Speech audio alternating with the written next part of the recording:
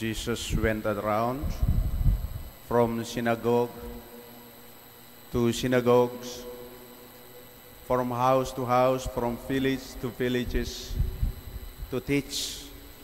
And at the same time, Jesus performed the miracles, healed the sick, and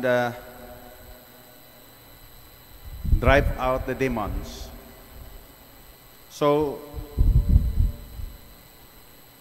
in the gospel today, they must have heard about Jesus, and then they were waiting for him, for healing. And then it happened.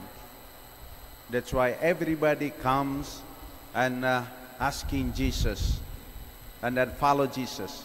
Even the touch on the tassel of the cloak or his robe, and they were healed. Jesus come,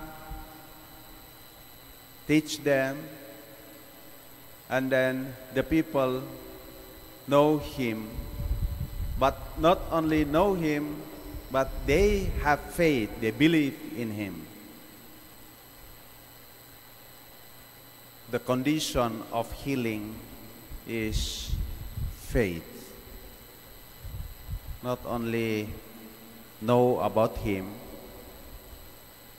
not only read the Bible, read the comments, read the theology, but should have faith.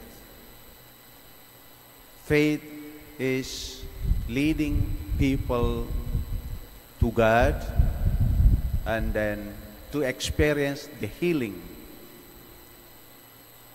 of every body who needs him. So, brothers and sisters, we come to Jesus with faith and asking him to heal us, to help us. Whatever sickness we experience, our wounded heart we are in this life, if we believe that Jesus can help us, God will help us, it will happen. So we come to Jesus with faith and asking him to help us, to heal us. Let us pray that the gift of faith always